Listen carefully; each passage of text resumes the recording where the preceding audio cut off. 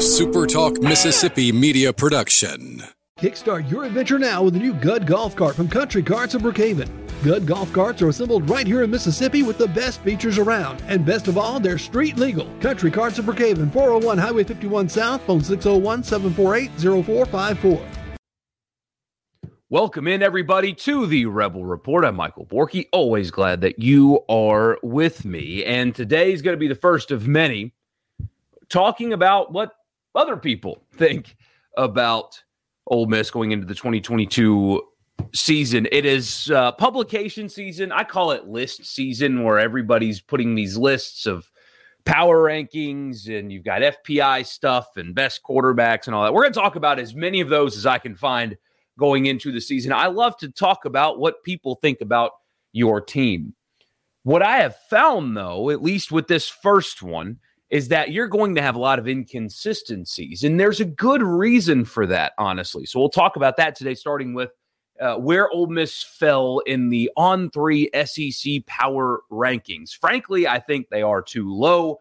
I believe they're going to be better than what On3 thinks they will, but their ranking is justified. And I'll explain all that coming up here in a second. First, I want to remind you, if you have not already, please subscribe to this podcast wherever you get them. If you have a podcast app on your phone, which they come with them now, search Rebel Report, subscribe, and if you feel like it, leave a rating and a review. I would appreciate that very much. Also, if you haven't, follow me on Twitter or YouTube, Michael Borky, Borkey, on Twitter and on YouTube. I would appreciate that very much.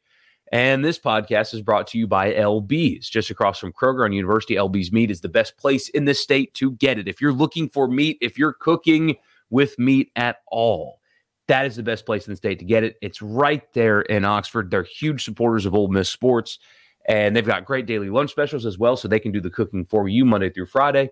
But they are open 7 days a week, so if you're looking for meat, if you're cooking with meat, that is the best place in this state to do it. When you go, tell the good people there that I sent you. And also Advantage Business Systems, absms.com is the website. If you're in the market for office technology, anywhere inside of the state of Mississippi, and you're in the market for office technology, Advantage Business Systems has you covered. So anything from copiers and printers and mail machines to cloud storage and data security, phone systems, whatever it may be. If it is technology, if it exists in the office and your business is in the market for it, absms.com. You tell them I sent you, you'll get a complimentary office technology assessment. So you tell them what you need, what your budget is, and they will come out and find a solution for you.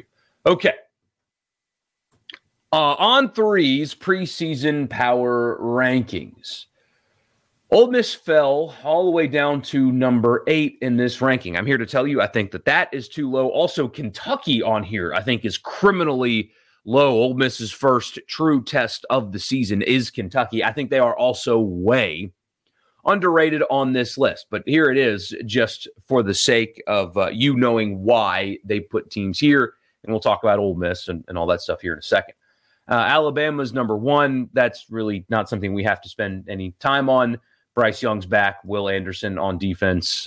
This is going to be an exceptionally good Alabama team because all of Nick Saban's teams are exceptionally good, but this one even better than most, if you can believe it. Number 2, Georgia. Again, same thing.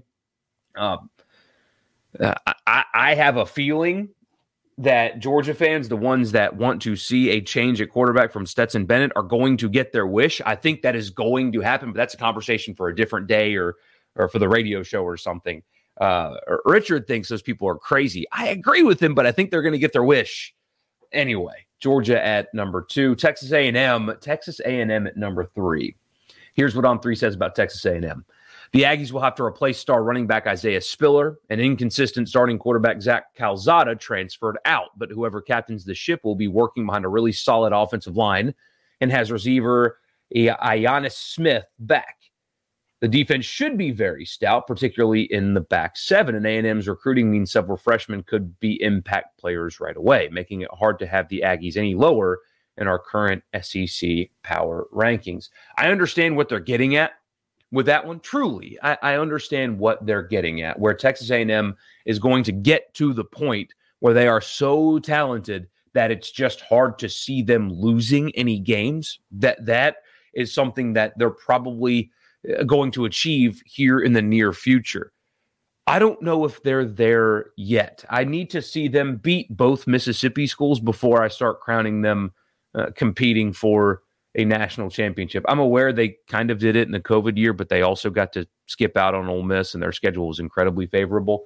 When Texas 8-4 does actually shows that they are this caliber of a team under Jimbo Fisher, I will believe that. In the meantime, without knowing who they've got at quarterback, and yes, they have a lot of losses they have to replace, I think that this is a little high, if we're being honest, especially when you have teams that we know a hell of a lot more ranked behind them, with better quarterbacks ranked behind them.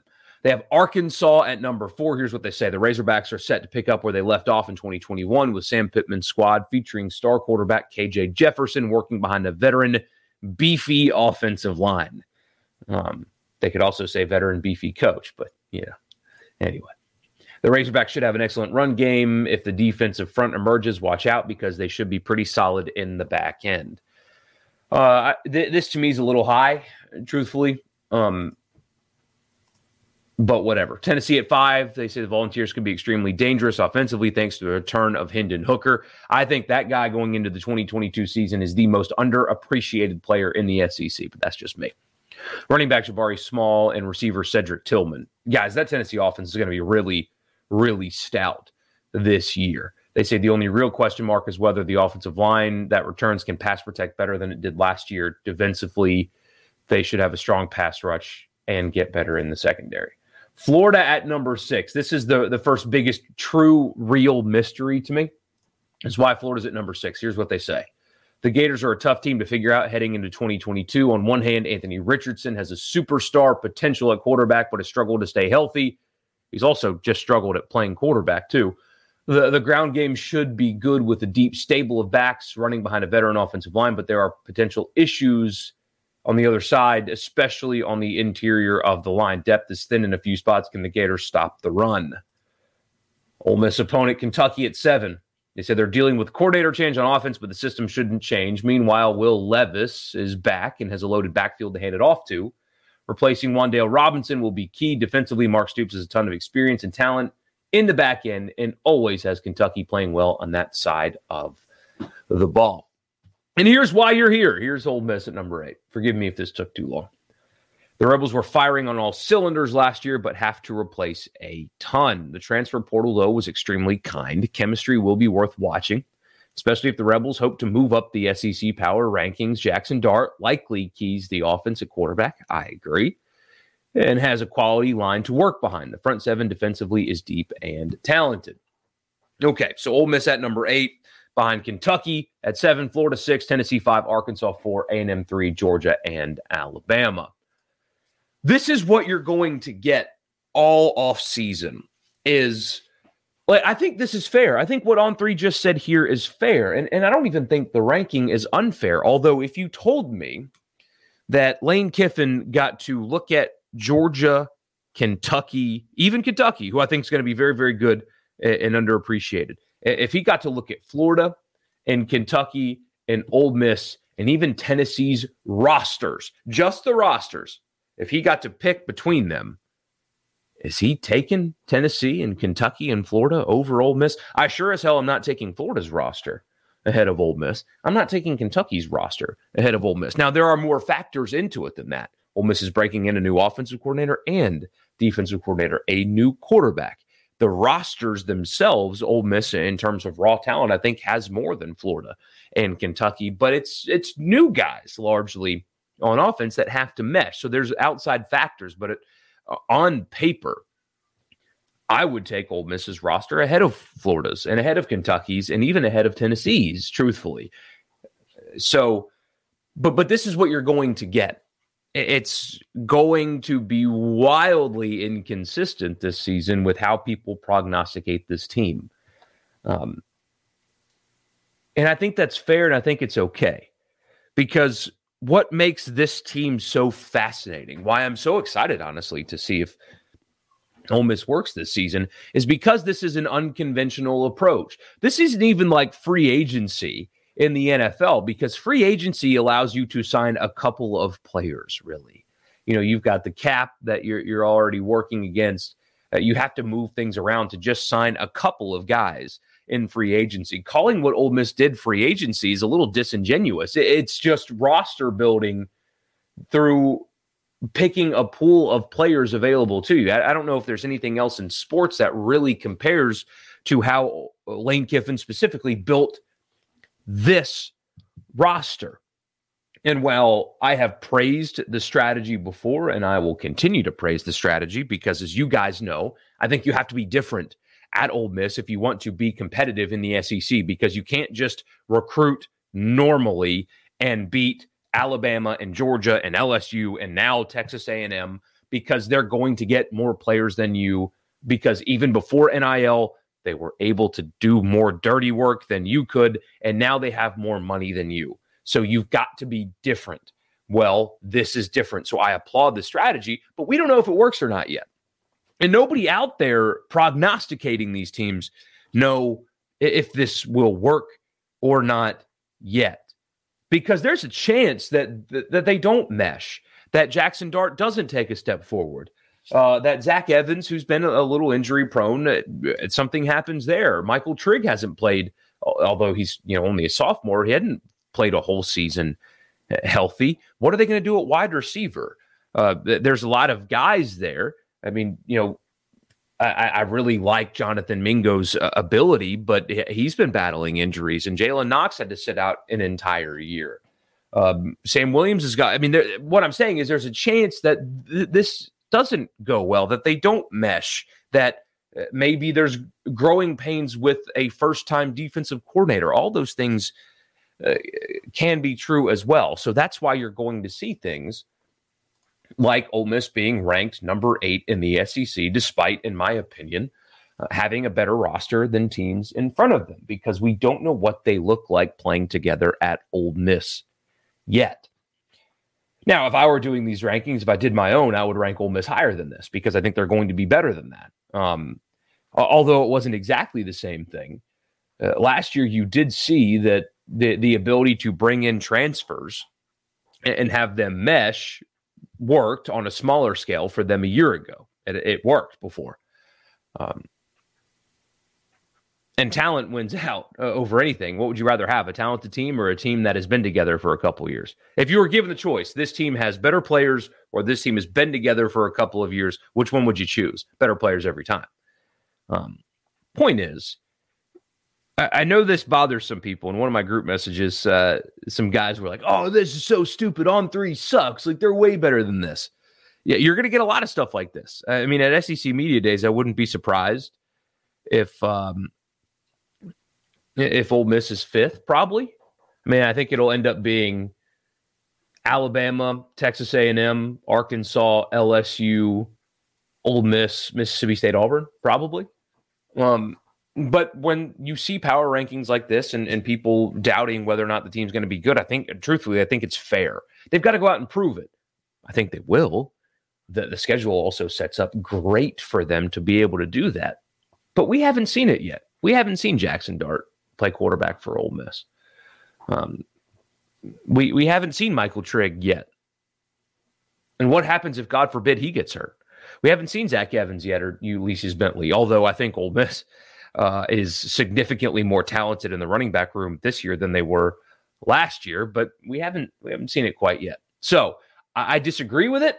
I think they're going to be better than that. I think they are better than that. I think that because of the schedule, they're set up to win a bunch of football games almost by default. Like the FPI, for example, has them as like a 7.5 win team.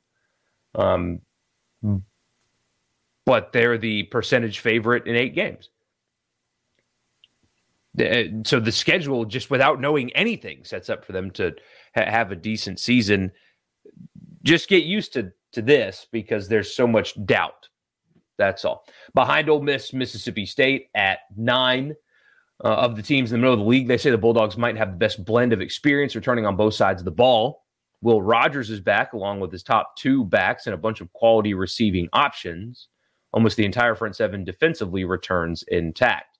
The question for State is, though, can they protect? Because they were pretty awful at protecting Will Rogers last year, which is why they struggled. They couldn't protect a year ago, and they had a first-round pick at left tackle. And I think, not that you guys care, I do have to cover and talk about State as well, but people are just kind of, they'll be fine.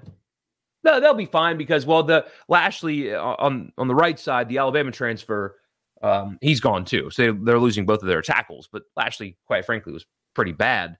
Well, they'll get better addition by subtraction with Lashley, so they'll be fine. Do you lose a top 10 pick at left tackle on an offensive line that didn't protect well to begin with and get better?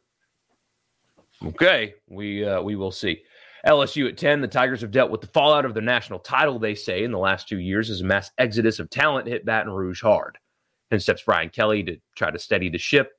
Tigers have a few options at quarterback, and whoever wins the job has the luxury of star receiver Kayshon Boutte to throw to.